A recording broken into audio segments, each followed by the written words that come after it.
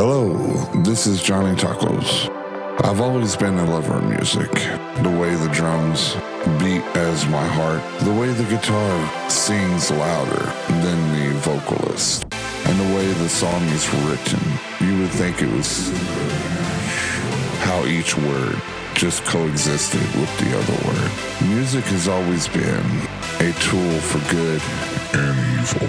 Music has always been a way to soothe the heart, to mend the broken, to relax the unnerved, to scream out the angry, and to worship. So please join me as we take a trip and we listen to these wonderful musicians with their art as well as their love songs to God. And I am Johnny Tacos, and this is Origin.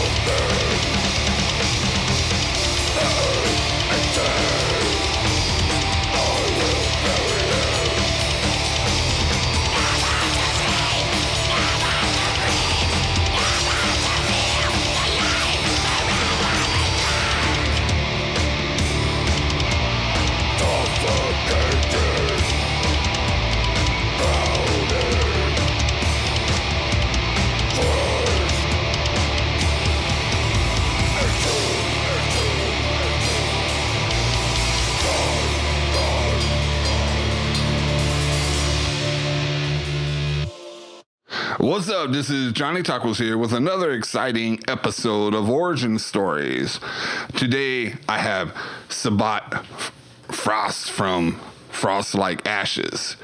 And before I get him on the line to talk a little bit about his growing up as well as the band and where the band is headed, I just want to say thank you to Twisted Glitter. Twisted Glitter is a merchandise where they do custom T-shirts and such as towels and whatnots. Pretty much if you ask if she can do it, she can do it, get it done, get it ready, get it shipped out. She is a merchandiser of the Johnny Taco Show merchandise, such as my T-shirts and stickers. It just depends on if I feel like doing any other kind of merchandise down the road, but, only God can tell. I just want to give a shout out. And if you want to click on Twisted Glitter, just click at the bottom of the podcast. I will have a link to there. So with that all done, I just want to say it was awesome having that concert, Metal Grace, this year. There was a great turnout. The bands were awesome. The fans were awesome. God was awesome. God was truly moving through that concert. And the louder it got, the more excited I got because, God was just working through my veins through that night. So give my hat out to the bands. Hopefully next year it'll go through without any glitches. So I'm looking forward to next year's Metal Grace. So, all right. With all that done, let's all give a round of applause for Sabat Frost, the guitarist from Frost Like Ashes. Man, I maybe I should be a black metal artist. I think I got that voice. I got that voice. Everybody should. Yes. Everybody should do a little black metal to add to their to their goal, to their bucket list. At least put an album out. I think screaming of some sort is sort of cathartic. Yeah, and that's what when I've heard a lot of psychiatrists said, hey, sometimes you just want to go somewhere and just scream and let it out, and it opens up everything. When I was young, I sang for bands. And it was before I was a Christian, and I was probably the angriest young man that I had ever met. I didn't look it. I looked like a clean-cut kid, but I sang for a band called Comatose, and I just screamed the whole time. This was back in the 80s, So was it a soft jazz band called Comatose? Because that's what I can think of. I'm just joking. Because, you put in Comatose. It was like me back when you could find it on YouTube. Death is Only the Beginning is what it was called. And we were growling and screaming. And I think I stayed out of jail because I screamed every day at practice. I think that playing shows and doing that kind of stuff just sort of kept me from being as angry as I really was. So I actually believe that there is something to that. Yeah, and to do what you do, like screaming and gutturals and all that, there's a way to do it safely. And, what happened to Chester before he died, he had some throat operations because he would scream, but I guess he wasn't screaming correctly. I guess there's a proper way to scream. Yeah, there is. And it's easy to blow yourself out if you can't hear. So a proper monitor mix or, being able to hear or be rehearsed enough to where you don't need to hear in order to know how loud to scream. Those are very valuable. And, what happened when I got saved, I actually quit singing and I picked up the guitar. So, since then, Nick, Azahel, his name is Azahel, he took over the vocals and he he's in his 50s now, and he can still hit some pretty high notes. So it's pretty amazing, actually. And, do you still do background screaming? Live, yes. Okay, on live? Yeah, he does all vocals on our recordings. Oh, okay. We have one song where he didn't do the low vocals, and that was the Johnny Cash cover. We rewrote it. I wrote the music to it, but it's When the Man Comes Around. And that was our old previous drummer, Adonijah. And he did that. And it was because he could go extra low and guttural. And it was sort of fun for that song. Yeah. Well, when I talked to a friend of mine, and he's not a Christian. He has a death metal band. He said it's good to have a drink, like milk or something, because you want to get the phlegming kind of right into your throat, so you can make that awesome guttural kind of wet kind of was it bubbly kind of guttural. Is that true? I don't know. I never did that. When I sang, I did drink, but it wasn't milk. And, I just got really good at making whatever voice I needed to make. I learned how to do it. I got to the point where I didn't blow my voice out ever. And I was pretty well rehearsed. And then, because I associated it so much with the darkness in my past, I just never sang again after I got saved. So, yeah, it's sort of interesting. But I never did that. I mean, yeah. So do you feel more complete as a guitarist than a vocalist? I feel like I have more of a voice. Yeah, sometimes the guitar makes a louder sound than the vocalist. People remember guitar licks more than they remember lyrics. So yeah, I can see that. Yeah, one of the verses that we pray over Frost Like Ashes is found in Isaiah chapter 30, and I believe it's verse 32 where God says that he will beat the Assyrians to the sound of music. And we took that verse and we loosely interpreted it to mean God beats his enemies to the sound of music. Playing the kind of music that we play, a lot of people have told us that we are ineffectual for the gospel because you can't understand what he's saying. If you can't understand the vocals, then it's not ministry. And I've heard those things countless times. And for one, we're not trying to reach church kids. We're trying to reach metalheads. And for two, we're all metalheads. I mean, we like metal. So we want to make something that's authentic, not a cheap copy, not a ripoff. We're not trying to be like somebody so that we can say we did a good job. Yeah. Oh, I'm sorry. So we pray. Well, this was my whole point. Sorry, I got a little long-winded. We pray that verse, and so I believe that when I play the guitar, God moves, and spiritual talk in some circles in the church would say, well, that makes it anointed, or that makes it. But I just believe, from the very bottom of my heart, that when these CDs go out and somebody puts it on and they're listening to it, that somehow spiritual warfare is going on over their life, whether they're a believer or they're far away. And our prayer is that God would reach them in some way, one way or another, no matter who they are. So I really believe that happens. So.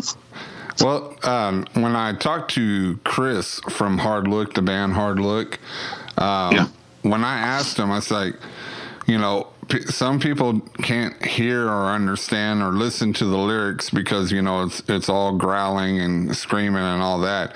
And he said, you know what, that's why I put the lyrics in the CD, because I want them to read it.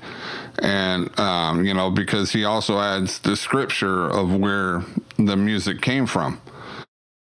And it's more of a, you know, read it while listening to it to get the full effect of the word, you know, of the reason why that song was around. Is that something that you thought about? Well, we do make our lyrics available, but no, we don't always have the address. I tend to be one of those guys that thinks that, I want to say this right. I believe that you should read the Bible to the point where it becomes a part of your thinking. And then when you go through life, you don't always want to just be giving an address. A lot of people, they like to say their favorite verse addresses, and that's fine. I mean, there's nothing wrong with that. And that some people's brains work that way. For me, I care more that I'm taking that truth and making it a part of me.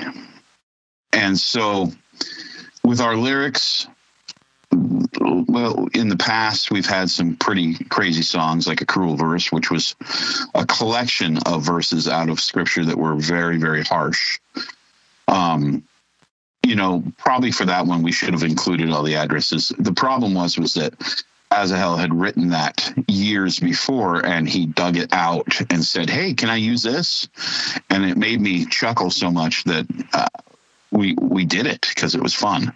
So we've never included the addresses for that reason. Really, we just aren't organized enough or whatever it is. With the latest EP, it's called Fellowship of Suffering, and it deals with, I died twice while recording the EP. I mean, when I say I died, I went in for procedures where they stopped my heart and then they had to restart it. And one of those times was actually open heart surgery. I had to sign waivers that said if I didn't wake up, then, you know, it wasn't their bad, you know, stuff like that. So yeah, the CYA of the surgery. So yeah, you know, and so, you know, they told me my odds were, you know, 1 in 3 or 2 in 3, and it was that kind of a time while I was working on this. And at one point, I made all the plans to have the laptop shipped to the vocalist if I died so that he could finish it, because everything was done except for the lead solos. And we could have put it out without the lead solos. They were just my frivolous, you know, I like guitar solos, so I put them in there. Probably not very black metal of me, but I don't really care what other people think. I wanted to make an EP that made me happy. So the lyrics with Fellowship of Suffering are about suffering. And I wouldn't say it's a concept album because that's too highfalutin and organized. What it is it's a, like it takes you on a journey through suffering. So the first song is called Goer, and it's about when you realize that you're going to go through suffering and you have to make the choice that you're going to go through it. You have to make it through this time. And so that's what that song deals with. And I think some of the lyrics in that are very, very spiritual, because it references how the vocalist sort of references, and I don't remember off the top of my head the actual lyrics because that's the kind of guy I am. But there's something like, I can't believe that he's gone this way before. And it's, you know, referencing to Jesus, you know. And so, you know, Goer is about that. And then the next song is I believe The Mountains, they said. or is it? Yeah, I just pulled out a CD. I'm going to open it up here because my memory is, particularly with these new meds I'm on, it's not always the best. Okay, so I'm opening the CD here. Sorry for the noise. It's okay. Okay. Yeah, there's mountains. Yeah, the mountains, they said, is a discussion between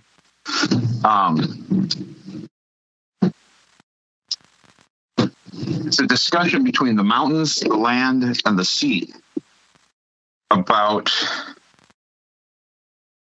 the frailty of man and how they should just kill them. So that deals with natural suffering, like in the world, natural disaster, things of that nature, from a sort of creative and sort of an artistic perspective. I'm going to have to listen to that one because that sounds really interesting. Yeah, it's a fun one, and I believe that Asahel got the idea from Scripture. As you read through, some of the prophetic books and different things, there are references where mountains would say something, or and that's a part of the language of Scripture. So I think that inspired him a little bit to think that way. The next one was the coming and going of suffering, because he was thinking about suffering, and let's face it, anybody that's lived a life has had times where suffering just comes into their life and they have to go through this horrible ordeal, whether it be a sick child or the death of a loved one, or something close to you, the loss of a job, and a court case doesn't go your way, relatives have misjudged you, somebody has spoken lies about you, whatever the form of suffering that you're going through, because regardless of what other people may think, when you're going through a tough time, it's you going through that tough time, and it may be very hard for you. And so the coming and going of suffering is sort of deals with how, like, all of a sudden, there it is, you're suffering. And then in this weird way, sometimes you wake up one day and it's gone. And you've moved on and you've made it through and everything's better. And the lyrics sort of reference that it could be by grace that happens. And so I enjoy that one. And then there was The Weight of Ice and Fog, which deals sort of with mental and spiritual health. And the lyrics to that are really negative. You can't take that song by itself, because it's a man dealing with he's lost in the fog, and he's covered in ice. He's cold. He's screaming, "My blood feels black. I don't know why. What am I?" And I think that this is one of the hardest forms of suffering, because other people don't understand. Because they look at you and they say, well, you just get over it. Don't be depressed. Don't be down. Don't be in a funk. Don't, even if you're going through the dark night of the soul, just buck up, soldier, and be a good Christian. And all those things are it's a very hard place to be. It's very lonely and empty. And he got the idea from watching a river in North Dakota as the ice was breaking and the fog was coming off of it. And he just was thinking about that and how that's the way it is when you have mental issues or spiritual affliction.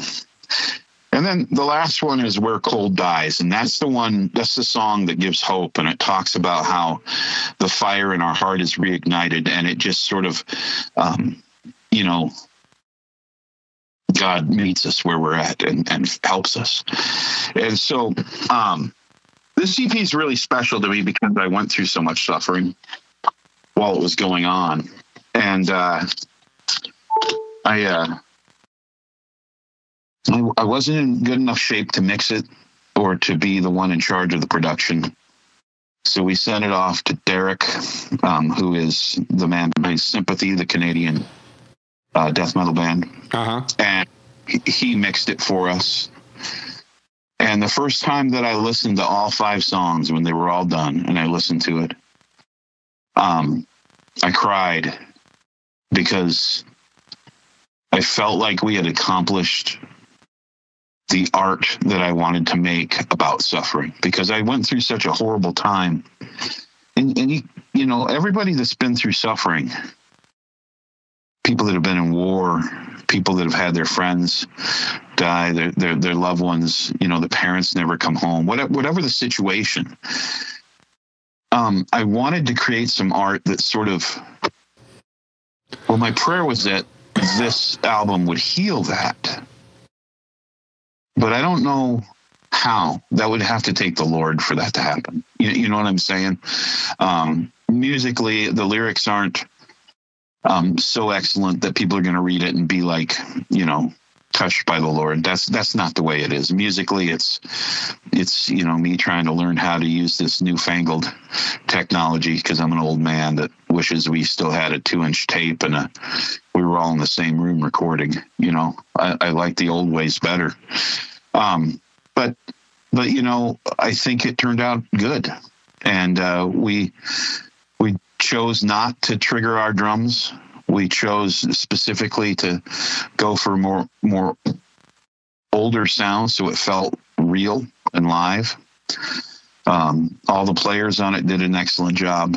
I'm very proud of it. It really. I think it hit all the things I wanted it to do. And yeah, if you, it's like your opus, you know, it is, and it's hard for an artist to actually be 100% happy with the work that they did. But thing I think could change, but I still think overall we got it. I don't know how else to say that. So you manifest the suffering because each one of us had a season of suffering or more seasons of suffering, and you manifest it into this EP. And you were saying like the vocals maybe not be moved by it, but all the overall, if you listen to it from the first song to the last song, you see the journey, and you feel the journey, and then it just kind of resonates with, hey, yeah, I suffer, and I know at the end of the road, my suffering is not going to be in vain, because the Holy Spirit is upon me, and my suffering is like a badge of honor. But technically, according to Scripture, it is. It's actually a really powerful thing. But when you're in the midst of it, you know, I'm pretty sure that Jeremiah, when he was getting his feet whipped and he was crying, you know, because that hurt, not crying because of prophesying, was like, I bet he was having a bad day that day. You know what I'm saying? Yeah, just a little bad day. When Paul was beat until they thought he was dead and then left outside of town, I mean, that guy, it didn't even faze him. He got back up, went right back into town. You know, you know, suffering is all throughout Scripture. And the title of the EP is sort of a play on the Bible verse where we're supposed to join in the fellowship of his sufferings. Because as Christians, we're called to live a life where we join in with the sufferings of Christ. And that's putting to death the deeds of the flesh. That's choosing to obey the Lord above our own desires. Particularly if we're called by God to share the gospel with somebody that maybe is scary or in a dark place. I love to share the gospel with people. I am a very gregarious and outgoing person. And I believe that there's been a lot of warfare in my life because I do those things, because I will lead strangers to Christ. You know, just wherever, you know, I share the gospel with gang members that, you know, people that just got out of prison, stuff like that. I like to do that. I don't know how else to live. And I like playing this kind of music because I'm just going to be honest. I really like listening to metal. So playing this kind of music is sort of just what I like. And it's been that way my whole life, since before I was saved to now. And the fact that the Lord allows me to do it, that's rad. I mean, as an old guy, I talked yesterday with one of the members, and I said, I really would like to, do this and this. And I threw out my plans for the band, and he went, those are great ideas. I would like to do that too. So, regardless of us getting up there in years, we've got plans. We want to do things. We want to move forward. So, I'm excited about it. And have you ever had any resistance with your church because of that you do metal? I personally have received resistance from people. I've lost friends. It wasn't because I did metal. It was because we wore the face paint. One friend quit being my friend because they just thought that was evil to paint our faces. Another person they just couldn't understand that we didn't sing so everybody could understand our words. And, they were mad at us about that, and they tried to preach to us. And, we've received some, emails, death threats from Satanists and from, but the church generally, I was wearing one of our shirts once, and I got yelled at by a mom because my shirt scared her kid. And there was nothing scary on it except for a band photo. And so I was like, sorry, but they were really upset. So, and I was just excited because we just got the shirts in, and I'm wearing one. It was one of those days when didn't have any clean clothes except for a band shirt. I put it on, went to church, didn't want to go smelling. And, I think that, overall the ministers that know me, they know that I love God, and they talk to me about scripture, and I luckily have a good, I understand the scriptures, and I spend a lot of time reading them. So that helps me a lot, but I got asked to speak at a conference once as a preacher, and the guy I followed was an anti-rock preacher. So that was really awkward because I didn't agree with one thing the guy said. It's like polar opposite. And now we have the other side of the... I contradicted him like a bunch. Yeah. He didn't care. He drove a Porsche or something. He was bragging that up the whole time. He just bought a Porsche. Yeah, and that's sad because that right there is the stereotype that people use against, well, I don't like going to church because all they think about is money. You see the pastor or the preacher or whoever driving in a Porsche or a BMW or a Mercedes. My pastor drives around in a Prius. You can't get any more lower than driving a Prius. I mean, I'll be honest. If I had the money to buy a nice car, I would buy a muscle car, and I wouldn't think twice about it. Well, you're old school. Old school loves a muscle car. How old are you? I'm 54 this month. I turned 54. You're only 7 years older than me. But I would buy, if I could buy a 69 Charger, if I could buy a 1970 Plymouth Barracuda, yeah, I'm telling you, I would do it. And I wouldn't care who said what. I'd be like, I'm blessed. Yeah. So I get that. He was excited. He had a nice car. And that's groovy. But he made the money telling people that if they listened to music about Jesus, it was the devil's music. And I don't understand that. So I basically said that in the message after him. I said, I'm one of those guys that plays rock and roll. I love Jesus, and I don't understand one word the guy just said. You know, now I don't think I should have a fleet of muscle cars, you know, but then again, you know, I'm probably never going to get the muscle car. So, well, I would get a 69 Mach 1. I've always had a thing for a Mach 1 because, you know, it looked like it's so long in the front. It looked like a missile. So I was... See, I mean, I'd even be happy with a Chevy Nova. That's what my brother had before he passed away. He had a Chevy Nova. I tried hard to get it, but his wife needed the money. So, yeah, well, you know, that's sadly that's the case. We all need money sometimes, and yeah, that would be wonderful to have.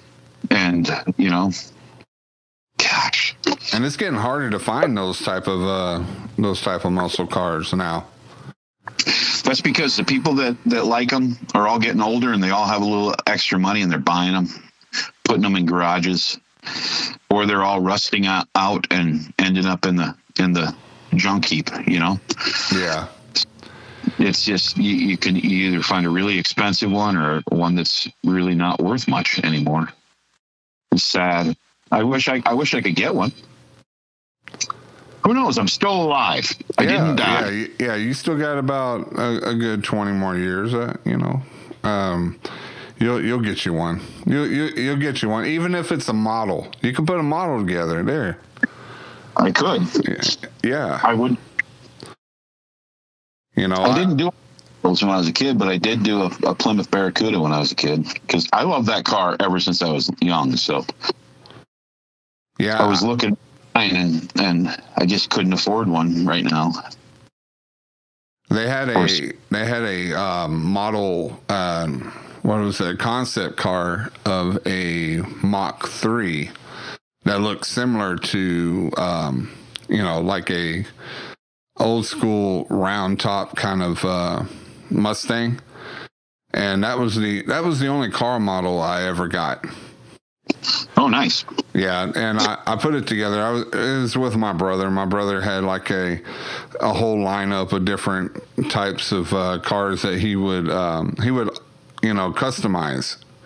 So he would get the models and then just replace or lower the springs down so it's a lowrider, because he was big on lowrider vehicles as well. Which he lowered his what is it, Mitsubishi 200? I forgot what Mitsubishi truck back in, I want to say 92, 93. Okay. I think it's 2000 B2000 or something like that. I can't remember, but he lowered it down by just taking out all the suspension. Yeah, that's probably why I got lower back problems. So. Well, yeah, you can't. I don't know. I lowriders are, some lowriders are pretty sweet, but I would want one that was riding on air that you could adjust so it's not always down low and bumping, you know, on the ground. Yeah, I would want so that you can lift up and have a smooth ride, you know. And I'm 6'6", so my head is barely, you know, fitting inside that car. And every time I hit a bump, my head just... What else are you going to fit in nowadays? Yeah. You get one of those old ones, you know, and a big one, you're all right, you know? Yeah.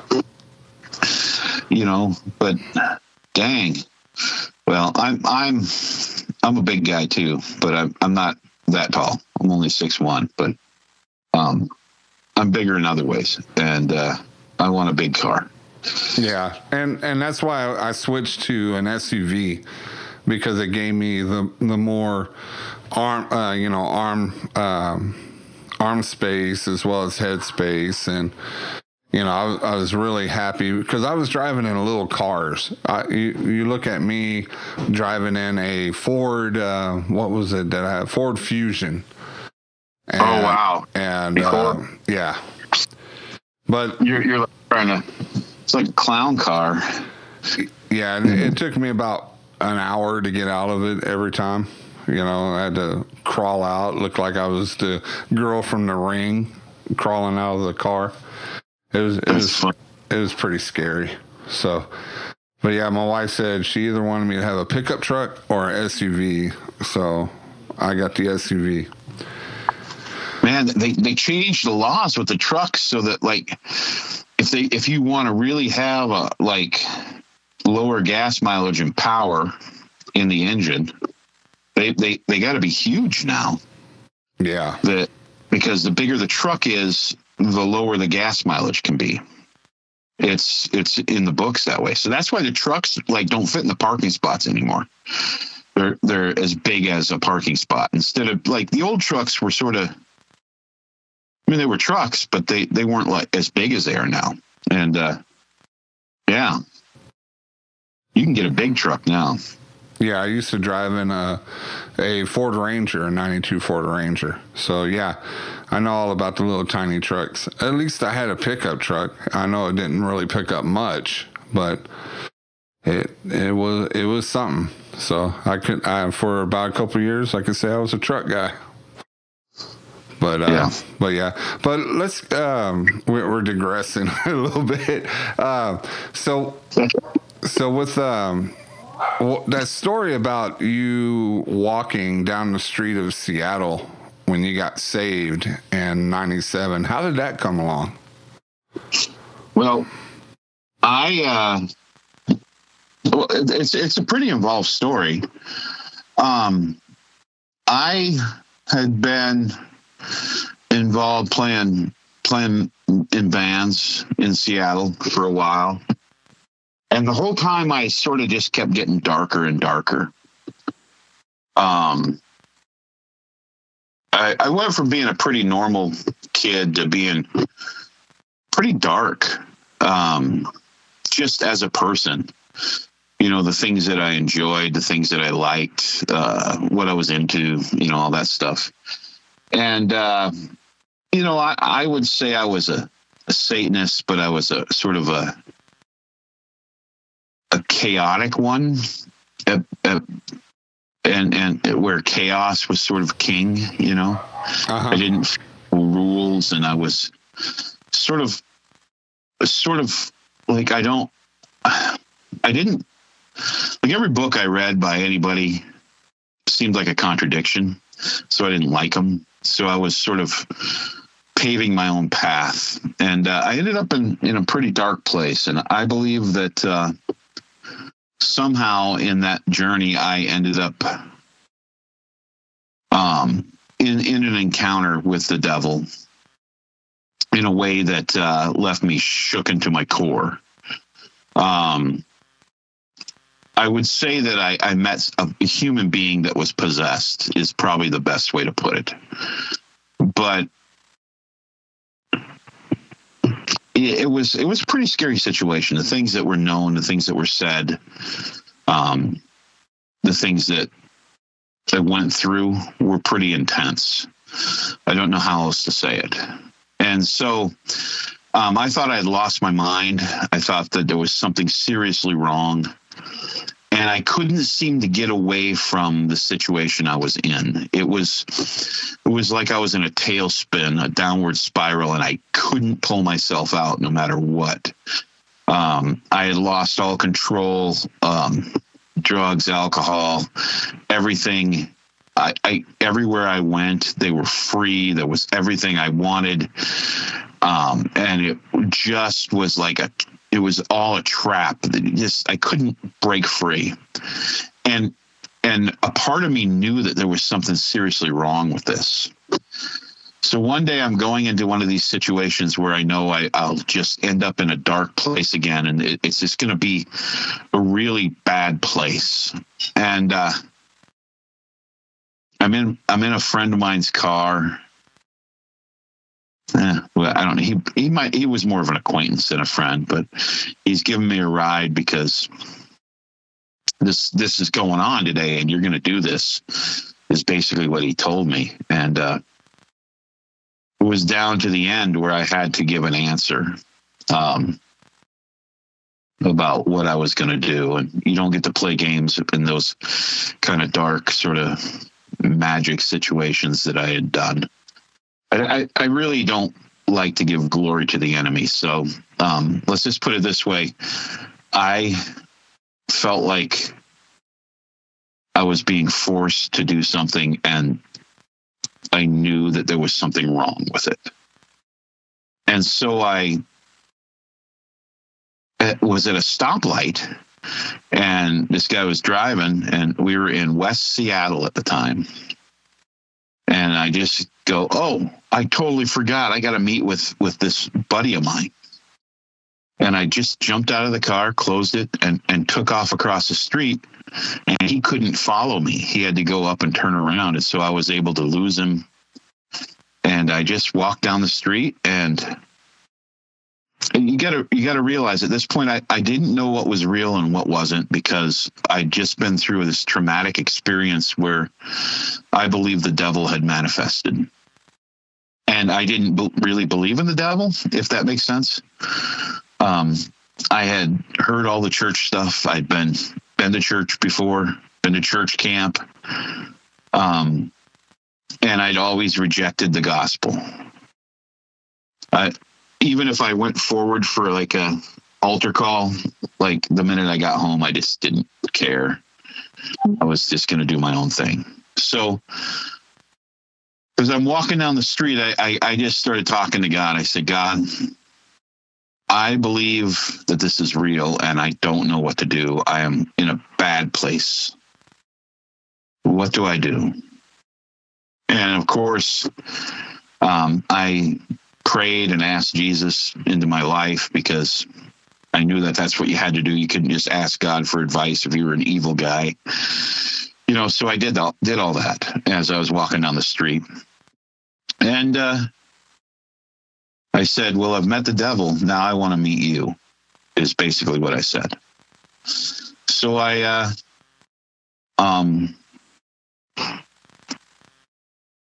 prayed that, and then I had this brilliant idea to call my mom. I don't know why I didn't think of that before. I went and called my mom and said, hey, Mom, I'm in trouble. And I said, my mom's a Christian, right? And I said, well, I met the devil, and I'm in a pretty bad place. And she's all, praise God. And I'm like, you don't praise God because you meet the devil? Yeah. Oh, man. Yeah. What's wrong with you? Besides, this is scary. This isn't fun.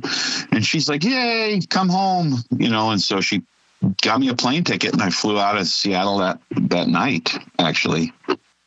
A lot of my friends thought I went insane, and maybe I did. But here's the fruit of it. This decision, I got clean and sober. I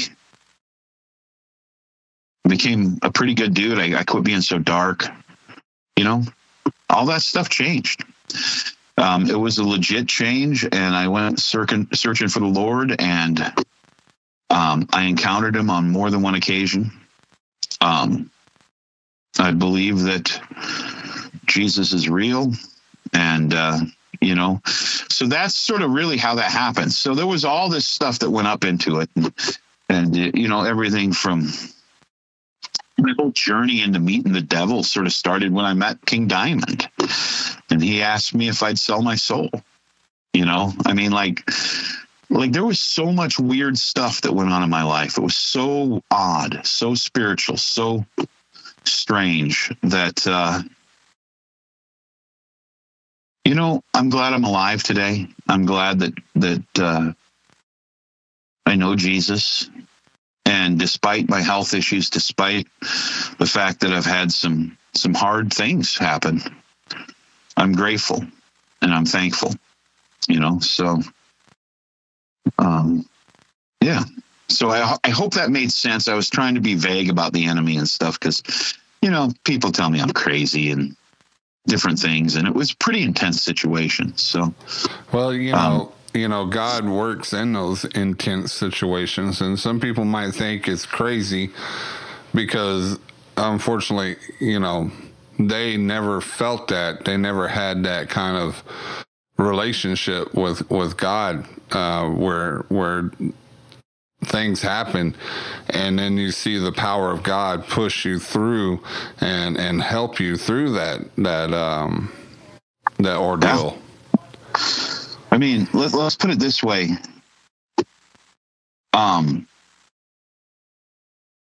Before this had happened, there was a meeting with this guy that had manifested. And he basically told me that I could never get away from him, and he was going to destroy my life if I didn't accept his deal. And this light came from behind me, and he cowered on the ground like a little writhing worm.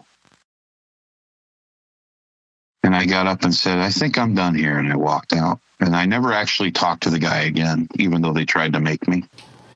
It was intense. So I believe that this guy was a leader in the Church of Satan, but not. I think it was an underground. It was a pretty dark place. It wasn't like what we read about, the Church of Satan. I think that those people are more atheistic.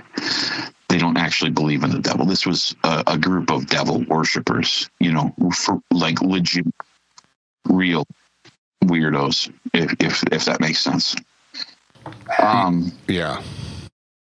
And because I've noticed that there's a huge difference, and I have a great love for most people that call themselves Satanists. I love those people. They were my friends before I became a Christian, and I want people like that to have somebody praying for them. Heck, I pray for King Diamond. I love the dude. I want him to get to know Jesus. I love the people that play black metal. I enjoy these intense personalities that are so dark and so morbid, because I know that really it's the enemy that's just trying to destroy them. And I want to see them know what I know. If that makes sense. I know that, for Christians, they need to pray for their enemies. You need to pray for these people. If the local satanic church is setting up some Baphomet on your, courthouse lawn, which has happened in America, I think in Oklahoma, you need to be praying for those guys. Yeah. Share Jesus with them. Mm-hmm. I got a neighbor that's got a Hail Satan bumper sticker. And it, gives me an eye roll. Sometimes I just, oh gosh, probably some edgy kid, but I just pray for him to get saved. God needs that person needs God in their life. Probably they're running from religion and they're angry at the world, like I used to be. And they need to find out that Jesus isn't the church. I mean, that sounds bad to say that, but the church is broken. We are becoming like Jesus, but we're not there yet. At least I ain't met nobody. And I'm not saying that there aren't people closer to being like Jesus than me. There are a lot of really great people. You know what I'm saying? But when kids get damaged by the church, they seem to think that that's God. I know that that's what I did, and it wasn't. It was the church.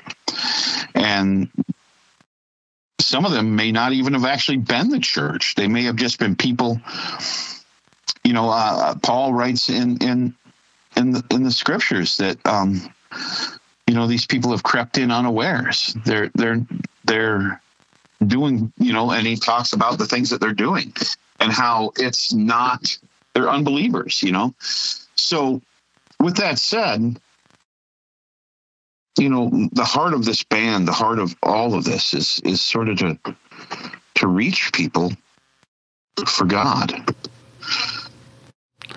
But to do it. Yeah. Quickly. Yeah. I mean, so. Yeah, I feel you on that, and you can always use the tools of the devil against him, because they try to use our tools against us as Christians. But it really comes down to the whole point, what Jesus said about the shepherd that leaves the 99 to pick that one that's lost, and you doing your music too. There is kind of like casting out a line to fish men out of the pit that you had lived that life at once. So it is, and at the same time, I don't want to cheapen the music by making it just about being bait. So what I want the music to be authentic. I want it to be real. I want it to be something that is artistic. And I pray about that. And I really want to reach the world for Christ. And I pray about that. But if they intersect, that's amazing. And when it happens, the stories are just powerful. They rock me. Mm-hmm. There's one of a witch that worked at a church. And it was, of all places, a Mennonite church in South Dakota. I think it was South Dakota. And if I get any of the parts of this wrong, my singer will tell me. And it's been years since I've heard this story. But what happened was he had become a youth minister, and he had taken his youth group to see Toby Mac. And while he was at Toby Mac, I believe that it was Toby Mac, this Mennonite approached him and said, "Are you the singer for Frost Like Ashes?" And then proceeded to tell him how he was a huge fan and bought the CD Tophet when it came out, and how he would listen to it every day. And then while he was preparing for a message, just doing his stuff around the office and reading his Bible, and he would put on our CD because he loved that kind of music, which the fact that a Mennonite loved Frost Like Ashes, really, that was sort of crazy, but so every day the cleaning lady would come in and sit in the office for a couple, 3 songs and just sort of hang out, and then she'd go clean the church. And she'd been a part of the church for years, I think longer than the pastor had. And after about a week of this, she came in and sat down and said, "I need to talk to you." And she told him that she was a member of a satanic coven and that they all went to different churches so that they would never be found out. And that she had been coming in and listening to this band every day. And that during that time, she had come to realize that God was real and that she was going to go to hell if she didn't give her life to God. Wow. And she got saved because of our music. She'd been going to church. She went to church every week. What? The preaching had never reached her. I mean, I'm sure it planted seeds. Mm-hmm.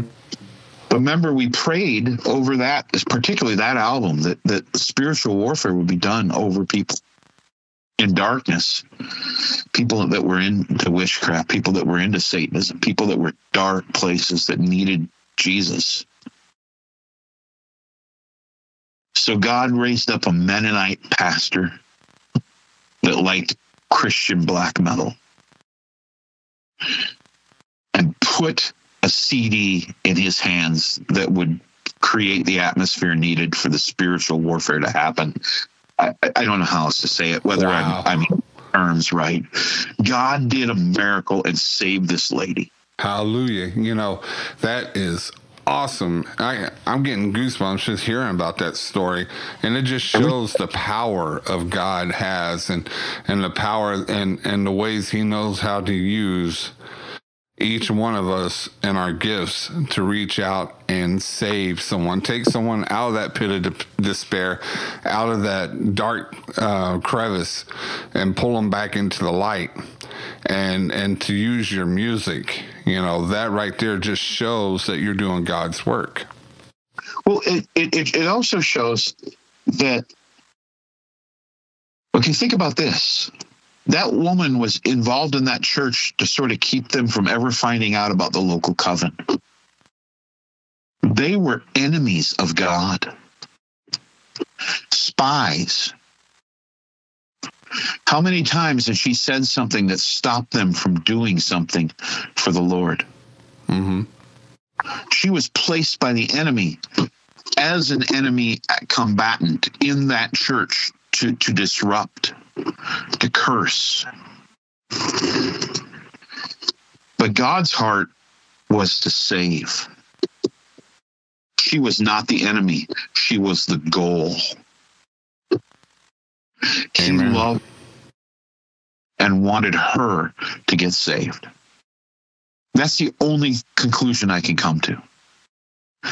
We get so angry at people that, particularly in the church, the politics and stuff like that. Oh, these people are enemies of God, and they're evil and they're bad. And oh my gosh, they're trying to destroy our country. And people say all this stuff.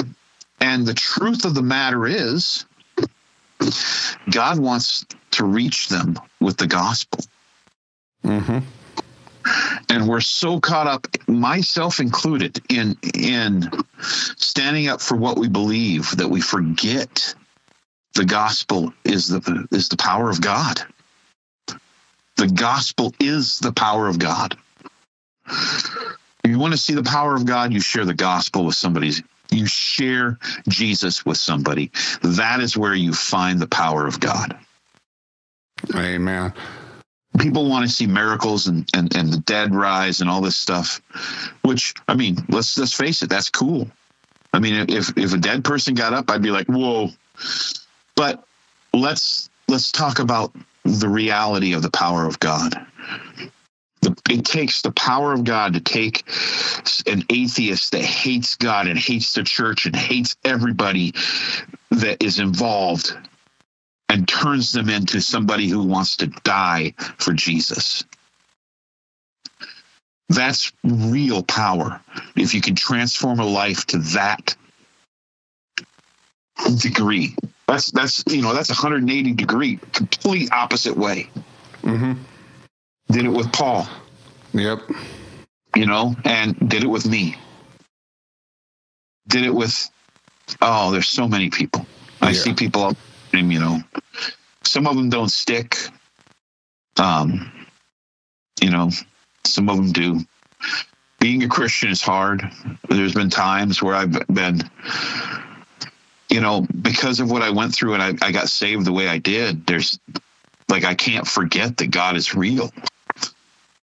And so, even though I've been going through some hard times and all this stuff, and I'll be depressed and down and just feeling like nobody loves me and the church is dumb because, I went to if you go to the wrong church, it can really mess you up, Yeah.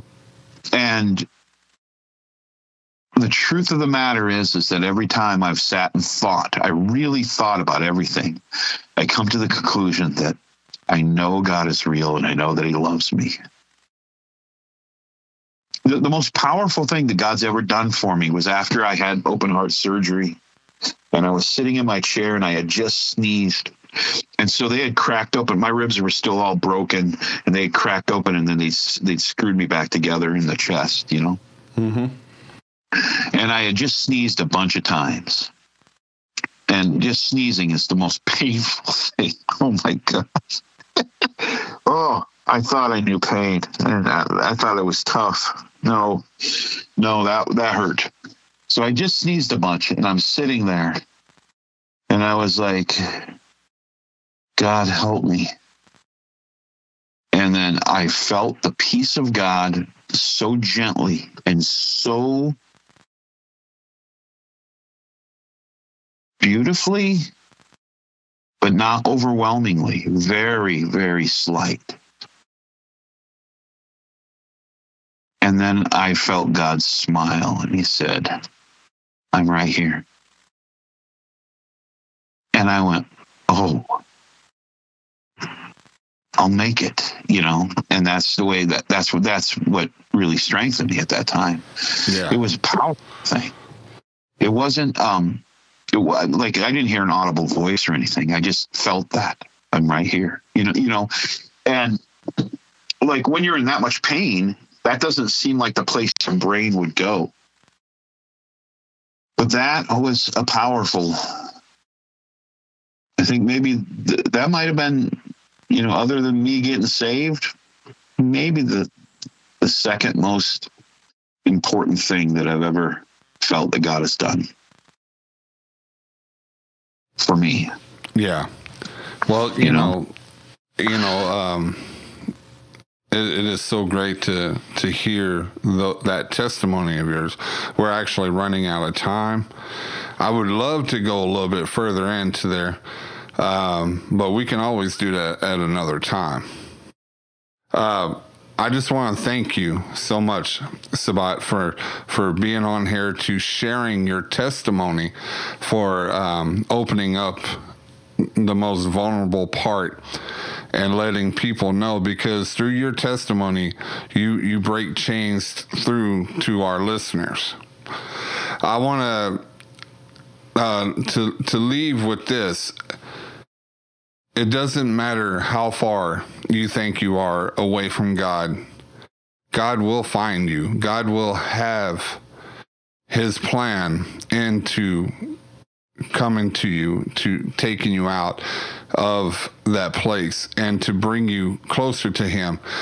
But you also have to listen. You have to go around. You have to listen, because he is as subtle as a breeze, or he can be as big as a volcano eruption. So you have to listen and open your heart up, because he is there. He is working behind the scenes. So I want to thank all the new listeners that happen to come on here. They think they're getting a hold of the a taco recipe podcast. I'm sorry, I don't know how someone can actually teach someone how to make tacos on a podcast. Well, I guess if there's a will, there is a way. Unfortunately, I do not make food on here, but I do give you the nourishment, and that is the nourishment of Jesus Christ through myself, through scripture, and through the testimony of my guest. I want to thank all the diehard listeners that listen to each and every one of my episodes, and Filthy Rich from Praise Against the Machine, you are the listener of the week. So, hey, congratulations. You get a big old e-hug from Johnny Tacos. You, as well as all the other listeners, are the sour cream to this Taco Supreme. I appreciate everything I'll do. God is moving through this podcast, and we have so many more people to open up their hearts through the testimony, and just look forward to season 2 coming up. So also December 10th is my Christmas special, which I'll have Rual on, and he is going to talk to us more about a Christmas black metal album that's coming up. So that's going to be pretty awesome to listen to. And before I go, I'm just going to let you know that we're going to go out with one of Frost Like Ashes song called Goer, which is the first song in the EP. Am I correct? Fellowship of Suffering. And we're going to listen to that. But if you want to listen to more, you have a website where they can. It's on Spotify, YouTube, Apple Music, pretty much anywhere that you can download music, you can find it. Yes. And, pick it out, take care of it, listen to it. You got to listen to it from the first song to the last song to get the feel of what they had manifested into that EP. So I'm pretty excited. I'm going to listen to it before I go to bed. The full songs, all the songs, and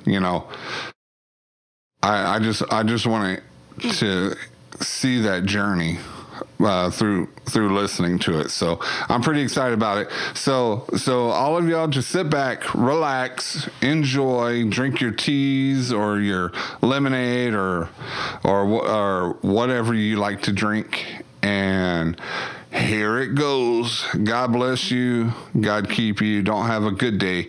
Have yourself a great day. Talk to y'all soon.